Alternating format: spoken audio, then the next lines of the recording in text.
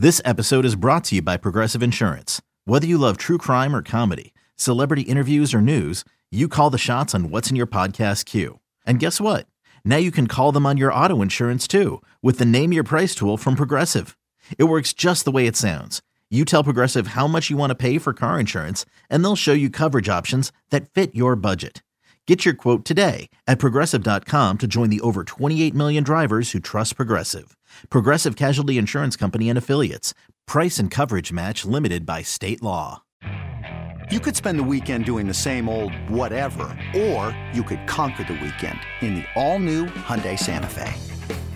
Visit HyundaiUSA.com for more details. Hyundai, there's joy in every journey.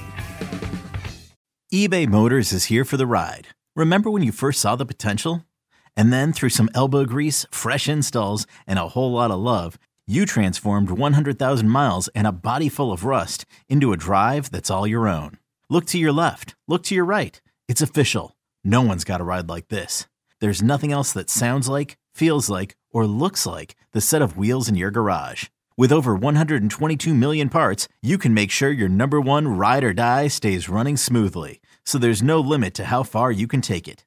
Brake kits, turbochargers, engines, exhaust kits, roof racks, LED headlights, bumpers, whatever your baby needs, eBay Motors has it. And with eBay Guaranteed Fit, it's guaranteed to fit your ride the first time, every time, or your money back.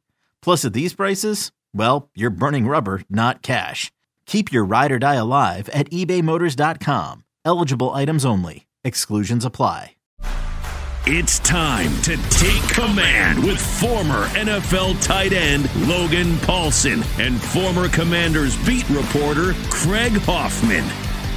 Take Command podcast from Odyssey Sports, bye-week mailbag edition. I'm Craig Hoffman. He is Logan Paulsen. Logan, you enjoying your bye week? I am enjoying my bye week, yeah, but I was way busier than I thought I would be. I thought, we're going to film all our shows on Monday, but then everything happens, clients and things, and here we are. Work is a thing that will take the space that you give it. That is something I've learned in life. So if you have a project, and it's a 5-minute project, and you have an hour, it's going to take you an hour.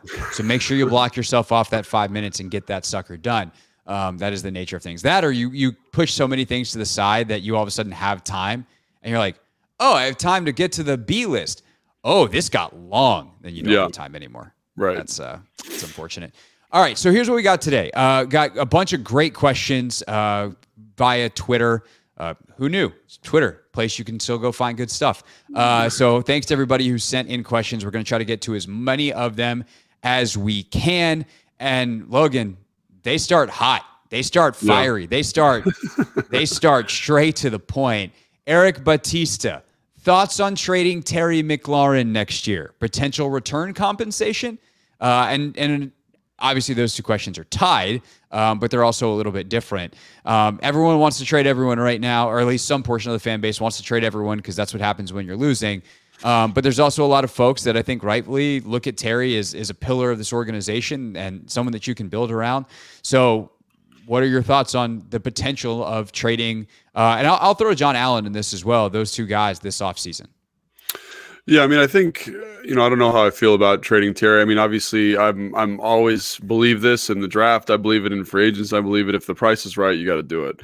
And so just the question is like, what is your price for Terry? What do you think is good value for him? And I think a lot of fans would, maybe if it's a second round pick, I would engage that conversation and see what's going on and offload the contract and free up some cap space and really do a total rebuild. I personally would probably be less likely to make any kind of definitive move on Terry because I just feel like there is obviously an on-field component to what you're doing, but I do think like there's an off-field element to it as well. And I think he's been a pretty consistent pillar in terms of leadership in the locker room and in the community. He's the Walter Payton Man of the Year nominee. Like he's big time. And it's not just off the field stuff, but I think he's a good football player. I think he's kind of built the right way. You rewarded him, and I think you rewarded him for a reason. So, I mean, obviously, like I said, if the situation's correct, I'm all ears. If you're going to say, hey, here's a first or a second and a third, I'm going to definitely look at it. I'm going to talk to Terry, see what he wants. And I think he's like garnished or earned that kind of respect from the organization and from me. So that's what I would do. With John, I think that's a completely different story, because John has made it pretty clear that he's very unhappy here, right? He wants to kind of go and play for a winning organization. And if I'm the head coach and I want him around, I think there's a pretty good opportunity for me to convince him that we're going to be winning a lot of football games here very, very soon. We've got a lot of draft capital, a lot of free agent money. But if I can't convince him, then I'm going to look to see if there's something I can do, right? If the value is there for the trade, if it's like a second and a third or a second and a fourth, it's pretty hard to say no for a guy who's openly said he's considering moving on. I would definitely look at it. And again, like I think the argument for saying we're going to be winning a lot of football games in 2024 is going to be pretty easy to make, especially if we make some good moves in the offseason. And the offseason is always a little bit of a crapshoot, but I think that's kind of how I would approach it. And we don't have all the information, we don't have all the details on kind of totally how those guys are feeling, but I think John's made it very clear that he's open to that. And if he's open to that and the price is right, then I'd probably make a move. And that sounds pretty crass, I'm sure, calloused, but that's the nature of the NFL as a business, I think. Right. So yeah, it is. And that's, I think, what John's saying too, is like, John made it very clear he would like to win here, but the win comes before the here. And that's understandable for a guy who's been here for 7 years and seen the stuff that he's seen. I also think that for John, I'm a little more willing to do it also if I'm just going totally cold and crass. Like, I feel like there's probably more good years ahead of Terry than ahead of John in terms of their absolute peaks. Sure. John may be at his peak or at the end of his peak, where Terry, and that's the nature of the position, the body size, the body types. John did a lot of injury stuff. Part of the reason he fell to where he did in the draft, where the Commanders could even take him, is because there was a bunch of injury concerns about him, and that's a calculation that Washington can make, and they have the better medical information on him versus a team that's just going to be able to perform a physical after they've already completed a trade. So there's that kind of stuff that you're wondering about too. On the Allen side. On the McLaurin side, like, I agree with you on the larger guiding principle here of, like, if the price is right, you got to do it. I just think with Terry, like, my price is very high. Yeah. Now, to be clear, very high is like, if someone wants to offer you a high second round pick, then you have to consider it, considering how much money you owe him and what that could mean and how you've spent some of your draft capital and potentially what's available to you in this draft. If all of a sudden you're picking third in this draft and someone offers you a second for Terry, knowing you can go get Marvin Harrison Jr., that becomes a different story potentially. Sure. And so and by the way, Malik Neighbors is also sick, the kid out of LSU. A lot of people have him going top 7 or so. So if that's the case, then, then that affects your price, right? Is you decide what your price is. But it's not just Terry on the field, like you said, that sets the price. He is the ultimate worker. He's the right kind of guy to lead your organization. I think in many ways, I wish he would have been more vocal at times over the last couple of years. He chooses his spots, and I think he could have been at times when there were some louder voices in the room. Perhaps I would have preferred to hear Terry's voice instead. I just think he goes about it all the right way. Like you said, Walter Payton Man of the Year, tremendous off the field and in the community, a guy who'll be beloved here forever, and should be. And by the way, John should be well respected here forever too, and for all that he's done. But Terry, especially if you're shaping a young quarterback, like, I want a guy like Terry around, someone who's a great weapon, but also is not going to be a jerk about it as well. And so I'm not super keen on trading Terry McLaurin. The other guy that we didn't mention that I will mention here just to say why we didn't mention him is Daron Payne. Those are now considered like the bona fide 3 best guys on the team. Because they signed Daron last offseason, you lose, like, it becomes a cap penalty. Like, I need 2 first-round picks for Daron Payne because it's also going to hurt my salary cap. And no one's giving you 2 first-rounders for Daron Payne. So that's why we didn't mention Daron in that. Anything else to add on to John or Terry? I think just the thing about Terry that I would also point out is there does seem to be, like, this is from like a broader picture, roster building perspective, is, I do think receivers are nearing the space where they're going to start getting devalued. I just think the market is so saturated, especially in the draft and free agency. You can find really good players. So maybe you kind of, that boils into the calculation at some point, saying, hey, as much as we love Terry and as much as he's a big part of what we want and hope to be, we can, if we get a second round pick, we can get a guy to replace Terry McLaurin with that pick, because there's just so much depth in the wide receiver, in the college wide receiver ranks. I mean, it's just, everyone's running 4 wides. Everyone's got, guys who have 1,000 yards receiving that have sick kind of run after the catch, and they're very, very well polished. So that's another thing that might factor into that. But again, I agree with you. I think he's probably a guy who ends up staying just from, like the recency of the contract and his kind of his leadership in the locker room. I also think he's like John. You might be selling, like, I don't know. People still know what John Allen is, right? Terry has a down year, but I think Terry's a better football player than this. I think John's a better football player than this, and I think the injury in the preseason has hurt him a lot this year. But like the idea that like a year ago, no one would be considering trading Terry McLaurin, and I still think he's the football player he was a year ago. He just had a weird bad year in a new offense with a young quarterback that he hasn't exactly gotten on the same page with. All right, let's go to Danny's question next. At Worky77, which up to now fringe player would you like to see more of for the rest of the season? This is actually a tough question. It's a really good question because I feel like a lot of the guys have played, whether by design or by necessity. Right. So the guys that come to mind are like Quan, who's playing more now, which I'm excited to see. Percy Butler, he's been playing a lot, and I think he's been playing better. I think defensive line-wise, you got the young defensive ends. They're getting a lot of burn at the moment.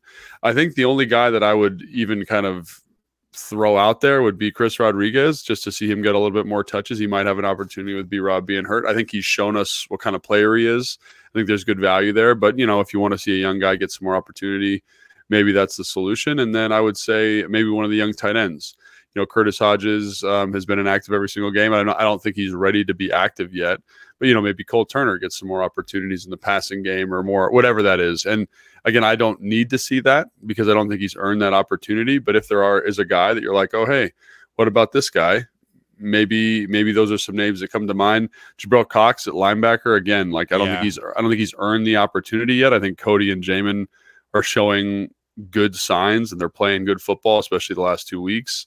So I don't really feel like a necessity for that, but those are some names that come to mind. I was just trying to think of across the offensive line if there was any young player, but hurt. That's the bummer. Yeah. So he'd be the guy. Yeah. If Stromberg could get back, like I'd probably play him at center. Sorry, Tyler Larson. Yeah. I would consider that. But like Braden Daniels is on IR. He's not even an option. Like he was IR before the year. He's not an option. And like, there's all your draft picks. Like, could you see a Mitchell Tinsley maybe? That's what I was going to say. Mitchell Tinsley or Bryson Tremaine, maybe as like a special teams guy, just to see if they could do it when the lights are on Sunday. And, I think they both had good preseasons. And so it wouldn't be as a starting receiver, but it would be like in a special teams capacity. Cause I think sometimes those are good opportunities for guys to kind of get their feet wet and show what they can or can't do. I think Christian Holmes is a perfect example of that. So, those guys would be interesting, but nobody that I think all the guys that I want to see are playing at the moment. And it's just kind of some of those fringe guys. If you have a hankering, I could see that, but I don't think they've earned that opportunity. I just want like a consistent role for the guys that are already out there. Like Emmanuel Forbes needs to play 100% of the snaps. Quan Martin needs to be out there on a regular basis. And once you get past that in this draft class, you're like down to Chris Rodriguez pretty quick. So and then KJ, I think, but KJ's been playing. He's playing a lot. He's like a rotational starter now. So. Yeah, no, I agree.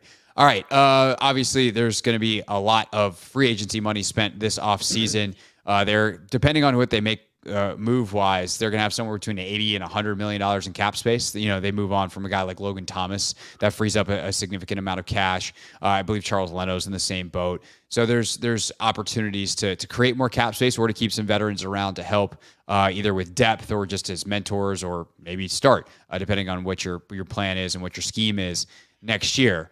But this question is, I think, an interesting one from the Spear at Pay the Man on Twitter. Granted, we need to be patient with the product on the field, but what are the top 3 things ownership has done to improve the conditions for free agents? How would the players survey go this year? Cold showers were not a good look.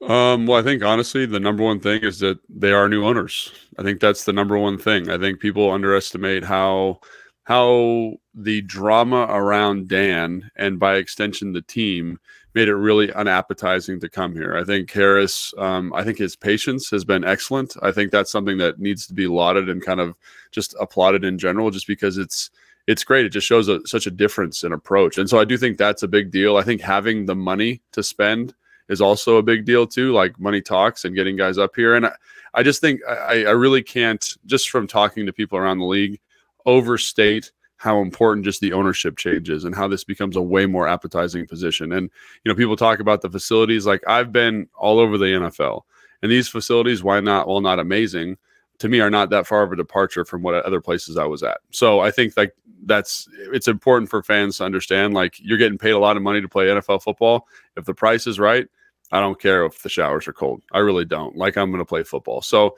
I think, and when you're at the practice facility, that's really not been an issue there. They have hot water, they have cold tubs, they have a great wet works facility. FedEx is a, again, they inherited it so late. They're going, and Harris is already committed to making that a better place. But the practice facility is the one that needs to be upgraded to impress free agents. Like you need to walk, if you're going to come visit, which a lot of guys don't even do anymore. Like, you're talking about the top free agents will actually take a visit. Most guys are on the phone with their agents going, who's going to offer me the most money? Sick. I'll sign. Yeah. But if you do take a visit, you want to see, good stuff. And I think that there's already been some improvements made. And there's been kind of incremental improvements that I think Jason Wright and company have headed up in some capacity, that they were just kind of hoping that Harris would pay for and green light when they got there. And Ron, obviously, on the football side of that as well, has been helping to spearhead that. But at the end of the day, like, this is a critical offseason for some of that stuff. And I think the biggest thing seems more like a long-term thing, though. Like moving practice facilities. Because they might move the practice facility entirely. Right. No, and that's I think we see that the same way. Yeah, for sure. In terms of things they've already done as well, like the investment in analytics and being a modern, cutting-edge organization, like, you can sell that to a player and to an agent, being like, hey, we know how to utilize your guys. Like, we have a modern football operation. So hiring Eugene Chen, and then obviously by the time free agency will have come around, they will have hired a new GM and a new head coach, and that coach should have a top flight staff, and those guys are all going to be paid very well. I think that stuff is the most important thing. Like, who do you want to play for? Do they have a clear vision? Can they sell that vision? Right. So that's hasn't been done yet. In terms of things that have already been done, I think that's the thing fans need to understand, though. There's not a lot that they can do right now, in my opinion. Like, it's they've actually done, like, they've improved FedEx, they've improved the practice facility, they've started making football hires. Like, they've done about as much as you possibly can do. It's just the can-do list is not very long. And so that's why I'd say that the most important element coming out of this is just that you've shown a good patience as an owner, and you've shown a different leadership approach. And so I think, like, to your point, you hire a GM, he's not going to get fired in the same year. You're going to hire a coach, he's not going to get fired in the same year. It provides a little bit of stability when making those decisions for a player. And I do think this is a very appetizing place to play if you're a free agent. Like, living out in Ashburn is a great spot to raise a family. Having the access to DC is important. Like, this is a good spot to be. And irrespective of facilities, which sounds like they'll be improved over the next 3 to 5 years, like, that's great. But this is very appetizing. I think the things you're talking about, like having a patient owner, hiring a GM, hiring a head coach, having a 4-year vision, knowing that a player coming in can be a part of that vision, or a 5-year vision, whatever it is, I think is so important to attracting free agents, because the area is great. I mean, you've been in DC, it's fantastic, right? So there's not, like, that stuff will take care of itself. I think this new ownership element is huge. And I think in terms of upgrading facility, that seems like something that'll happen when they decide where they want the actual practice facility to be. Yeah, personnel is the most important thing. And then I will say the one thing they've also done is re-energize the fan base. Like, it's reminded players, like, hey, did you see the footage from DC when Harris bought the team? Did you see the first couple of weeks at FedEx Field? Like, that place was rocking. If we can get a winning product going there, like, we're going to have fan support. And I think that's an important thing that the Harris ownership group has already done. That will continue to show in the future. Obviously, might be a few rough couple weeks if the Miami game and how many Dolphins fans there were any indication. When you need mealtime inspiration, it's worth shopping Kroger, where you'll find over 30,000 mouth-watering choices that excite your inner foodie. And no matter what tasty choice you make, you'll enjoy our everyday low prices, plus extra ways to save, like digital coupons worth over $600 each week. You can also save up to $1 off per gallon at the pump with fuel points. More savings and more inspiring flavors make shopping Kroger worth it every time. Kroger, fresh for everyone. Fuel restrictions apply. Another day is here, and you're ready for it. What to wear? Check. Breakfast, lunch, and dinner? Check. Planning for what's next and how to save for it? That's where Bank of America can help. For your financial to-dos, Bank of America has experts ready to help get you closer to your goals. Get started at one of our local financial centers or 24/7 in our mobile banking app. Find a location near you at bankofamerica.com/talktous. What would you like the power to do? Mobile banking requires downloading the app and is only available for select devices. Message and data rates may apply. Bank of America NA, member FDIC. Hey, it's Greg Hoffman from Take Command. It's not just a podcast, it's the 25th hour of your day. Your weekly source for all things Commanders, right on time, your time. A list of household chores. Do them without missing a beat, and listen while you work. In the car, turn mundane drives into memorable moments. With podcasts, you can maximize productivity and minimize FOMO. We're on demand, so we fit perfectly into your schedule. Follow Take Command in the Odyssey app or wherever you get your podcasts.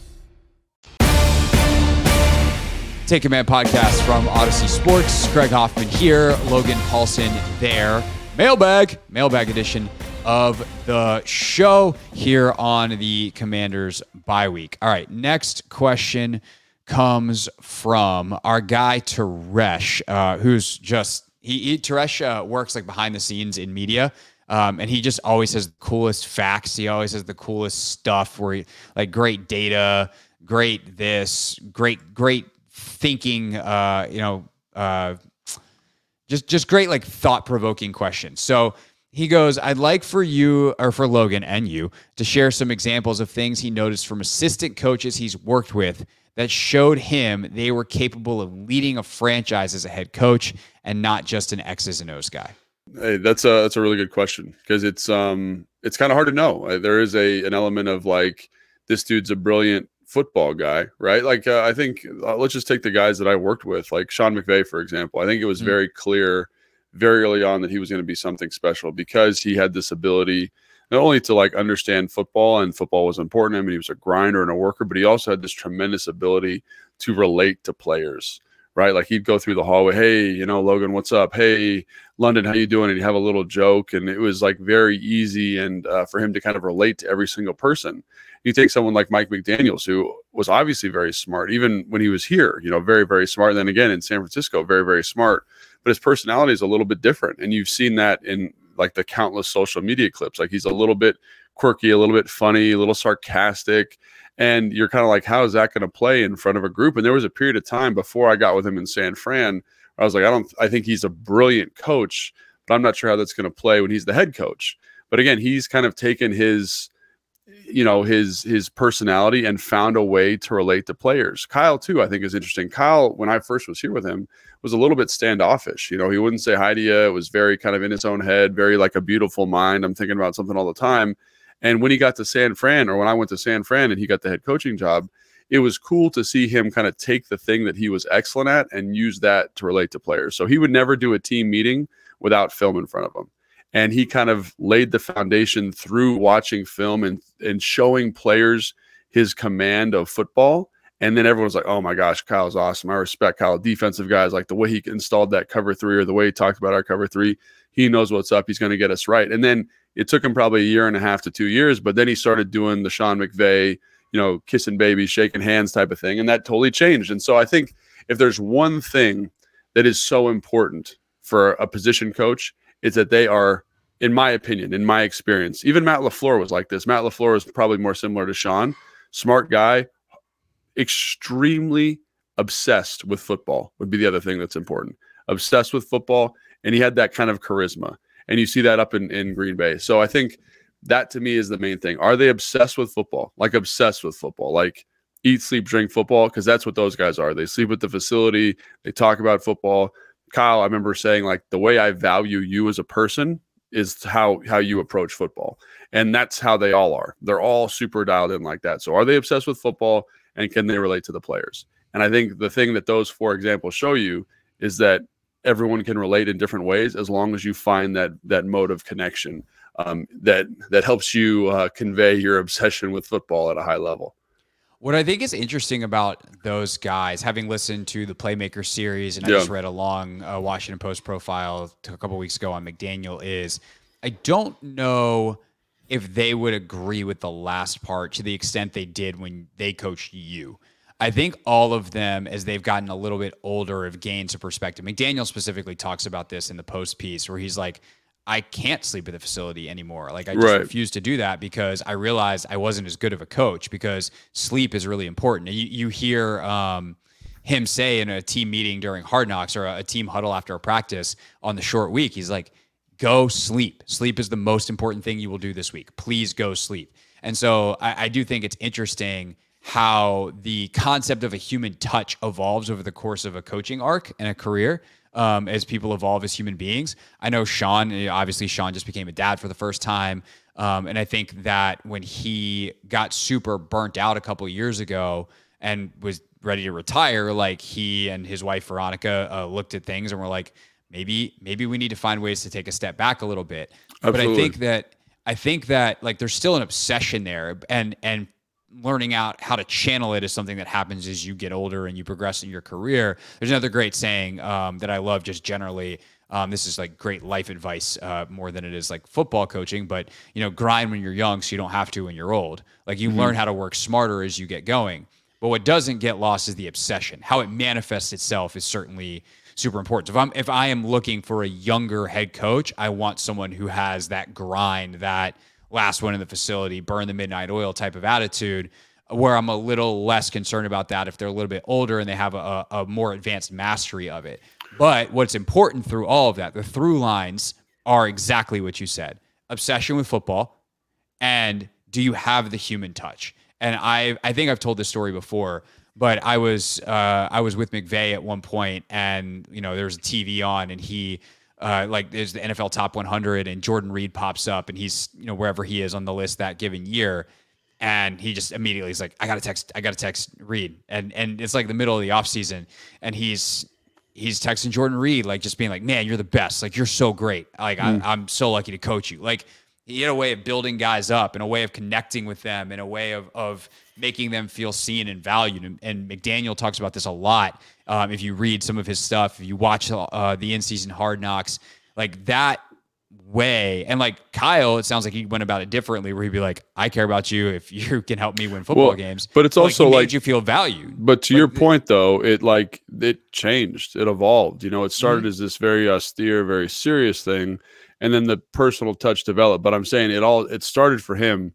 in his mastery and his relationship to football. And I think and the other thing, I think there's a third element here. Like those dudes are all brilliant guys. And I don't use that as like I'm not being hyperbolic there. Like they are brilliant guys. Like when you sit and talk to them about football, you're like, you are one of the top 10 smartest people on the planet on this subject matter. And they would kind of downplay that, obviously, but like it's obvious, the proof's in the pudding. So I would just say it's that obsession, but there needs to be a natural gift. And I think you just in the interview process, you'd be able to see that, right?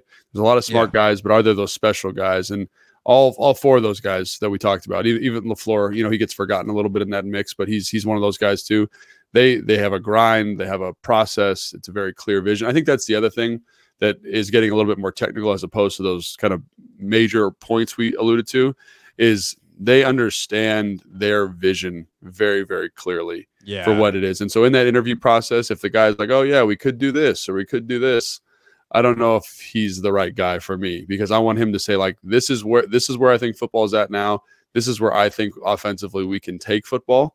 And I think they all had a good understanding of that. I think Sean in his first or second year in LA, when that offense really innovated and they did some really high level stuff, like he took football to the next level. Sean, LaFleur, I mean, you see McDaniel in Miami doing it all the time. LaFleur this year elevating Jordan Love. Like you just see how they understand how to maximize what they're doing, how they the hunger to bring in defenses that give them a hard time and work against them every single day. Like there's something really special technically in the drive, but also you can't forget about, like, obviously there's the brick and mortar stuff that you're building. Oh, we're building offense, we're talking football, the intellectual stuff, but there's also the interpersonal stuff, which they've all mastered. So I think those are things that I would really just kind of, if I'm hiring, those are things I'm looking for. Yeah. And then, I mean, the other thing that I would say is you have to be able to teach it. And that's like, and I'm just trying to think of other things too, where, like, I think of Brandon Staley in LA. I don't know why he's not working. Right. Like, he is to defensive football what those other guys seem to be offensively, like the way he thinks about it. You know, and he obviously went toe to toe with Sean for a couple of years in practice. Like, he's one of the number one Vic Fangio disciples. Like, he was the one who invented a lot of this like star coverage and was like, you want to know what? We got Jalen Ramsey. We're not going to play Jalen Ramsey at corner. We're not going to play him at nickel. We're going to play Jalen Ramsey at Jalen Ramsey. Like, he figured out how to do that in an effective way to feature certain skill sets. And he seems to be very in touch on an interpersonal level with players and the way he talks about like humanity and that kind of stuff. And it just hasn't worked. And so I wonder like what I would want to know what the shortcoming is for Brandon Staley that McVay and Shanahan and McDaniel and LaFleur have, and like know what that thing is, and then make sure that the guy that I'm going after doesn't just check 3 of 4 boxes, if you will, but checks 4 of 4, you know? Yeah, I think the thing that I would assume, and I haven't worked with Brandon Staley, obviously, and I don't know him, but having dealt with people that have worked with him, there's a competitiveness in Sean, in Kyle, in LaFleur, in McDaniels that is high level. You know, like, so they're going to compete in practice. They're going to while still maintaining, like, I think you can go 2 ways, like, as a coach, right? You can kind of push your glasses up your nose and be overly technical and be overly nerdy, right? And I mean that with all due respect, because that's how I am as a person. I'm overly nerdy when it comes to football. And you can also kind of be overly sympathetic, but you got to remember that football is a violent, physical game, you know, and I want violent, physical, competitive sons of guns, and I need to lead those people in a way that gets that out of them. I think that's where you see, like, when you watch San Francisco and you watch the defense and you watch the mindset, you watch the run game, like, it's awesome, you know, but that's a culture that they've bred there. And you can see them take it out of the same tree that we're always in, like Dan Campbell in Detroit. A perfect example. Love that example, right? There's a toughness, there's a mindset, there's a culture there that's fantastic. So I think that's something that I would kind of point to and say, like, you need to walk that line really carefully of saying, you know, I'm really smart. I relate to players really well, but also I know how to push and get this kind of this barbarian out of them and get them to execute it in this way. So, and it's a fine balance, and there's a reason it's hard to find good young head coaches. But I think when you look at like DeMeco Ryans in Houston, and again, he's kind of from that Kyle tree, like, smart guy, relates to players well, but also no one would doubt that he's an absolute warrior. You know, I played against him when he was in Philly. Like, he's an absolute warrior. And I'm sure he brings that mindset to his coaching philosophy. You know, Sirianni seems to have that in Philly, speaking of. Yeah, and yeah, that's exactly right. You see Sirianni getting after it and getting fired up. And I think when you look at Saleh, like, he's the nicest guy you've ever met, but he is a competitive son of a gun who knows how to motivate guys to play hard. And I think that's another thing that you see in some of these young kind of rising head coaches that's so important. It's the relationship to the players, but it's also, can you motivate that kind of primal aggression, I think, is also something I would look to. Yeah, Dable, I think, has that in New York. Obviously, both New York coaches are dealing with pretty crappy rosters right now, so the records don't necessarily reflect it. But I would agree with you on Saleh. Like, he's a great example of it. You know, you watch Hard Knocks, the preseason edition, and like ready to run through a wall for that guy. Yeah. I think that's a great call. Which leads us to the obvious follow-up before we take our final break here. Is there someone out there right now who you think fits that mold, who you're looking at? Like, what's the wish list? I know we're doing the same list as everybody else at this point to an extent. Like, we haven't, you know, but you also know people around the league, so maybe you do have a slightly different list. And one of the names that's going to come up is a guy you know very well, and Frank Smith, who's the OC down in Miami, was your tight ends coach in some previous stops. I look at him. I look at Ben Johnson in Detroit, who I'll talk about more in a second. Anybody else that's on the list that you think fits that mold that we were just talking about? I mean, those two guys for sure, because it's easy to kind of draw a corollary to offensive coaches. But for me, like Dan Quinn has to be on the list. Like he's a guy that I have the utmost respect for, having played for him in Atlanta. A guy that I think understands, this is something that I think is so important, understands the importance of offensive football. Like you're a defensive coach, you got to make sure that offensive hire is out of this world. And it's something that he talked about with me after he left Atlanta, was like, just, hey, like that's something I really got to prioritize. So knowing that that's on his agenda, I think Raheem Morris, a guy that was here, I was with him in Atlanta also. I know he's been in LA. I know he's one of the brightest football guys I've been around. He knows how to relate to players, and hopefully, from his first stint in Tampa, he's learned how to motivate guys and kind of get that competitive edge out of them. So I think those are two guys on the defensive side of the ball that I would point to. Obviously, Bobby Slowick, I know he's only been a year coordinator down in Houston, but what he's done down there is tremendous. Like it is tremendous. And again, that's all Kyle. That's the Kyle Shanahan tree just continuing. But I think having an understanding of what Kyle does, what McDaniel does, what LaFleur does, what Sean does, what some of the best offenses in football do, and have that hunger, have that drive, and be able to relate to the younger players, I think is another thing that's so important. And you see that with Dan, the way that defense is playing, they relate to him, right? You see that with hat DQ. Yeah. And you see that with Raheem and the defenses that he coaches. So yeah. I think those guys are some names that, I want to interview them. I want to talk to them, but, having played with them and having watched the product that they've cultivated over the last, 3, 4, 5 years, in some cases, like I would feel very, I would assume that they've evolved in their coaching perspectives and are ready for that opportunity. Yeah, I think those are all really good names. So my guy's always been the guy from Detroit, Ben Johnson. Yeah, Ben Johnson. The OC. Ben Johnson. Yeah, the OC from the Detroit Lions, and Dan Campbell obviously is a huge part of that culture there. He's the tone setter. But you look at their first year when they had Anthony Lynn, and then what they did with Jared Goff years 2 and 3 now with Johnson as the OC. And, he's able to create one of the league's best offenses without a super elite premier quarterback. And that is incredibly appealing. Like, is Sam Howell more likely to be Jared Goff than Patrick Mahomes? Hell yeah, he is. And so can I create a league's best offense with him and, Amon-Ra St. Brown level? Like, Amon-Ra St. Brown's incredible.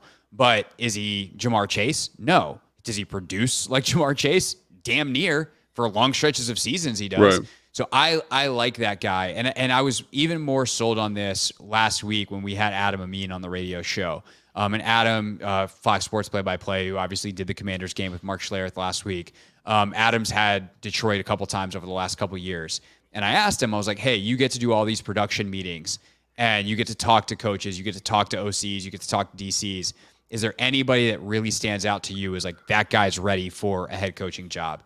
And he hasn't had everybody, so this is not to discount anyone that you just named that Adam might not have had an interaction with. I'd actually be curious to follow up with him and see what he thought of Frank Smith down in Miami because he hadn't had their production meetings with Miami yet, and that was his first time having Miami this year. But he goes, Ben Johnson is in a total class of his own. Like his ability to command a room, his ability to do all the head coachy stuff, even though he's the OC, is right there. And it's one broadcaster's opinion in a production meeting. But like we in this field have seen a lot of stuff. Adam's talked to a lot of people over the years. Like Adam is done college football. He's done the NFL. He's done the NBA. Like Adam's been around a lot of really good coaches in his career. And if he's like, that dude's got it, I tend to trust that evaluation. Obviously, Adam can't tell you what his X's and O's are, can't tell you what he's like behind the scenes, but like that it factor that you want in the head coach that Sean has, that Kyle has, that Matt has, that Zach Taylor has in Cincinnati, that Kevin has in Minnesota, that the best coaches in this league have, very clearly Ben Johnson has it. And so he has consistently been at the top of my list. And I also think philosophically, I like the way he thinks about the game. And I would say the same is true for Smith. I would assume for most of the other names you mentioned as well, like the prioritization of getting your best players the ball, being creative in how you do that, and a healthy run-pass balance that makes your quarterback's job easier on the offensive side. Like that is the philosophy that I think is best in the modern NFL. That's what I would be looking for. I'm not Josh Harris, so we'll see. No, but I think that's when you're looking for an offensive perspective and a cultural perspective, I think it doesn't get much better than that. Like you talk about a culture and turning around really quickly and having a clear vision. Like he's been part of that. He's been part of that build. And I think that's another reason why Frank Smith is so appealing too, is they've been part of a culture shift, and it's all stemmed from an offensive philosophy. But like you see the importance in McDaniel's case of, and again, I reference McDaniel's because Frank is under his tutelage, like Ben is under Dan. Like they made the decision to go hire Vic Fangio this offseason. They made the decision to go get Tyreek Hill. They made the decision to bring in Jalen Ramsey. You look at Dan Campbell's drafts. You look at the perspective that they have as a physical team. Like you've seen how to build a roster and then maximize the most important position of football in both instances, right? Both those guys are playing above their skis and they're good football players, but they're also playing better because of the coaching, right? And the stuff that they've done there to kind of maximize those players. So I think he's the best candidate in football right now. And I think if I'm him, I'd probably go to San Diego to the Chargers because of the Herbert connection. But again, like this job I think is going to be very appealing, and maybe you put something out there, you get a good land there, and I think he'd be excellent. But I think all those guys I just mentioned, even Shane Day up in Seattle, the offensive coordinator there. Shane Waldron, excuse me. Yeah. I think is another interesting guy too. A guy that's been around. Schematically, I know he's got it. I don't know if he's got the other stuff. And that's truly, I don't know. Yeah, and I know Shane because he was here on this staff. Like, think about that. Like, how crazy this is. Like this Washington tree. He was here, and he's an excellent guy. Now, can he be that leader? And the question is, I don't know. But a lot of, like I just said, like when I went through our like little Rolodex of coaches that we know, I didn't know for those guys either. But they grew and they developed, and to me, it's the football mind and the obsession that you see. But I do think those two guys we mentioned at the top are really high on the list. Obviously, the two defensive coaches we mentioned are pretty high on my list as well because they've seen that thing we're trying to get here in Washington, and they understand how to do it. So I think that's what I would. But again, there's a lot of really bright dudes out there from bright organizations. Last thing I'll say real quick, score some brownie points with Logan, but also I firmly believe this. I love a tight ends coach. Yeah. A guy with a tight ends coach background because he understands the pass game. He understands the run game. Like tight end is the ultimate position in terms of understanding everything. Pass pro, run blocking, route running, like how you interact with the quarterback. Tight ends coaches tend to do that as well as anyone. Like Sean, former tight ends coach. Yeah. McDaniel did some tight ends work in his day. Well, he was, a run game. Like think about his progression: receiver to run game coordinator. And I think like that point you're talking about, he has the pass protection and the run game stuff in conjunction with the passing game. And so I think you got to look for that in that guy in that. And Ben Johnson and Frank Smith, tight ends coaches, by trade. Hey everyone, this is Brett Boone. Would you know it? I've got a podcast going strong in our 4th year. Tune in as I sit down with my friends, some of the biggest names in sports, media, entertainment, for a lot of fun and in-depth conversations. As you know, baseball's been my life. It's been in the family for a long time, but it's a lot more than that here. It's sort of like taking a ride in a golf cart around a beautiful track. Join me every week for multiple episodes on the Brett Boone Podcast, available on the Odyssey app or wherever you get your podcasts. Take Command podcast from Odyssey Sports, wrapping up here with Logan Paulsen. I am Craig Hoffman on a mailbag edition during the bye week. We had some really great questions. It sparked some very good discussions. Last one or one of the last ones here, Logan, another big picture. We kind of just touched on this, but what would be you and Logan's organizing principle from which you would rebuild this organization? For example, team speed, positional scheme, or flexibility. What is kind of your organizing principle? What's the Logan Paulsen football mantra that you are looking to hire a GM to execute, a head coach to execute, and players to fulfill? I mean, that's an excellent question. That's a really fantastic question. One we should probably redo in the offseason, maybe, but high level, I think I look at what Philadelphia has done from a roster construction standpoint in terms of building through the offensive line, building through the defensive line, and watching good defenses and just how important like if you have a good offensive line, to beat a good defensive line, how important that is, and how your defensive line elevates your coverage unit. And so I think that's something that I would lean to. But I think the other thing about Philly that's interesting is the way they stockpile draft capital, the way they develop talent. I think that's something that people always lose sight of. If I have good position coaches, if they've got the second or first best offensive line coach in football, they develop Jordan Mailata, they develop the guard they've got playing now. Their third string guard's been playing for 5 weeks and no one even bats an eye about it because they've developed these players. I'm sure they've drafted well, but also developing those positions, right? And so I look at then making those investments in the big skill position players and identifying talent really well. So for me, if I would keep it as high level as possible, I want to develop through the offensive and defensive line, which is not a new premise, but I really want to make sure that my position coaches and the team philosophy is to develop talent.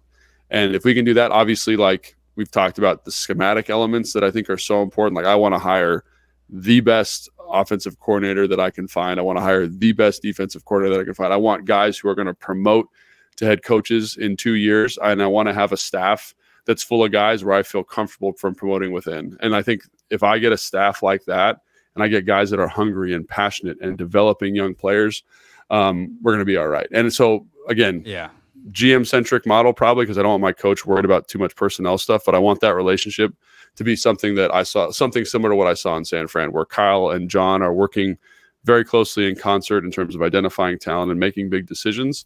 But yeah, man, I want my staff to be awesome, and I want them to be thinking about building people so we don't have to be perfect on the draft board or perfect in free agency. I want really, really good coaches.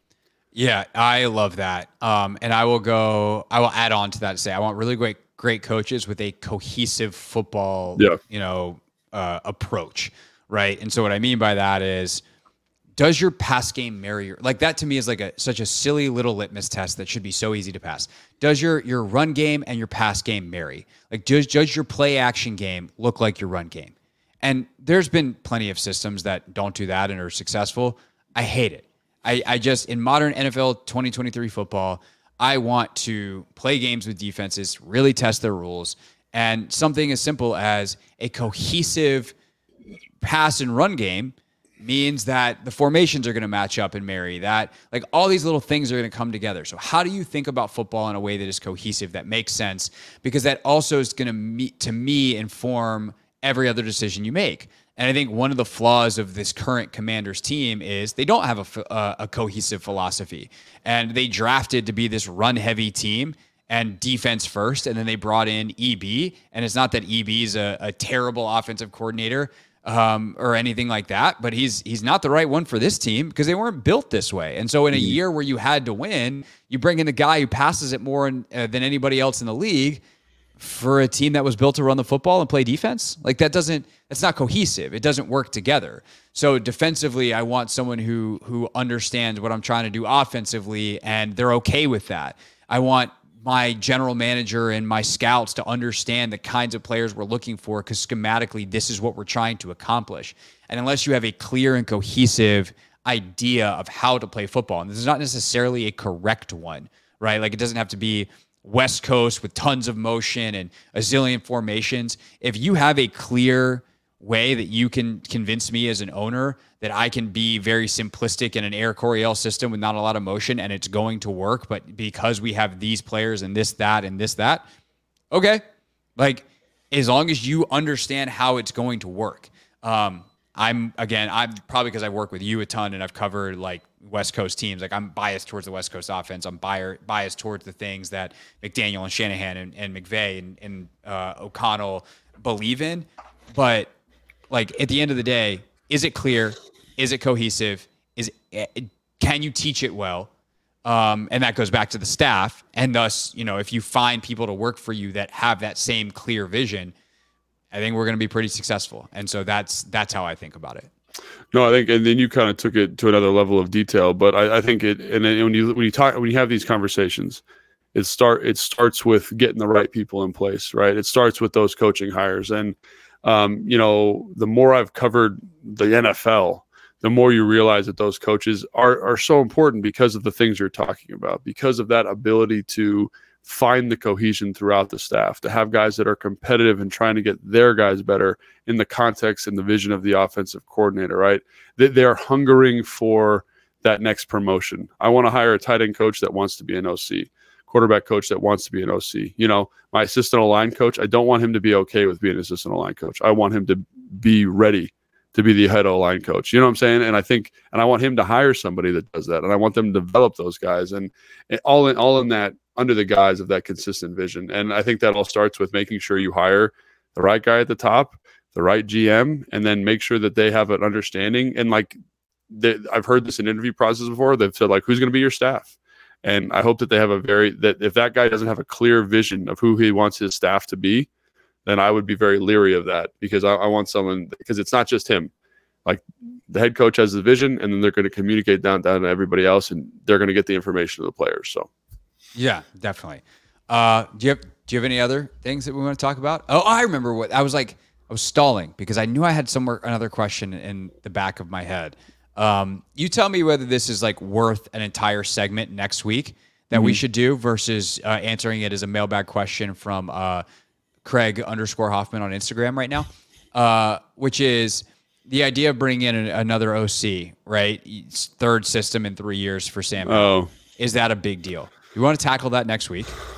Yeah, I mean, we can do that next week. We can do it now quickly, but next week's probably better. Tell you what, I feel like it's a good tease for people to subscribe and make sure that they're locked in next week, because I think that's a really interesting thing that seems to be splitting DC media and fan spaces of, when you consider Eric Bieniemy's candidacy for OC or head coach here, splitting he and Sam up, depending on how these next 4 games go, especially, is learning a third system in 3 years a huge deal? Would it even be learning a new system, depending on who you hire, within the gigantic realm of West Coast offense?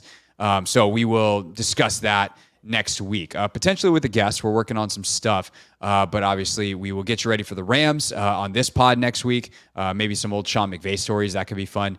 And we will answer more of your questions and get you ready for still just a lot of off-season priming as we get through this December and await the next generation of Commanders football. Thanks for sticking with us throughout this. It's obviously not been a super fun season, talk about a bunch of stuff, but we appreciate everyone who's continued to listen, subscribe, watch, however it is that you consume the podcast. We really appreciate it.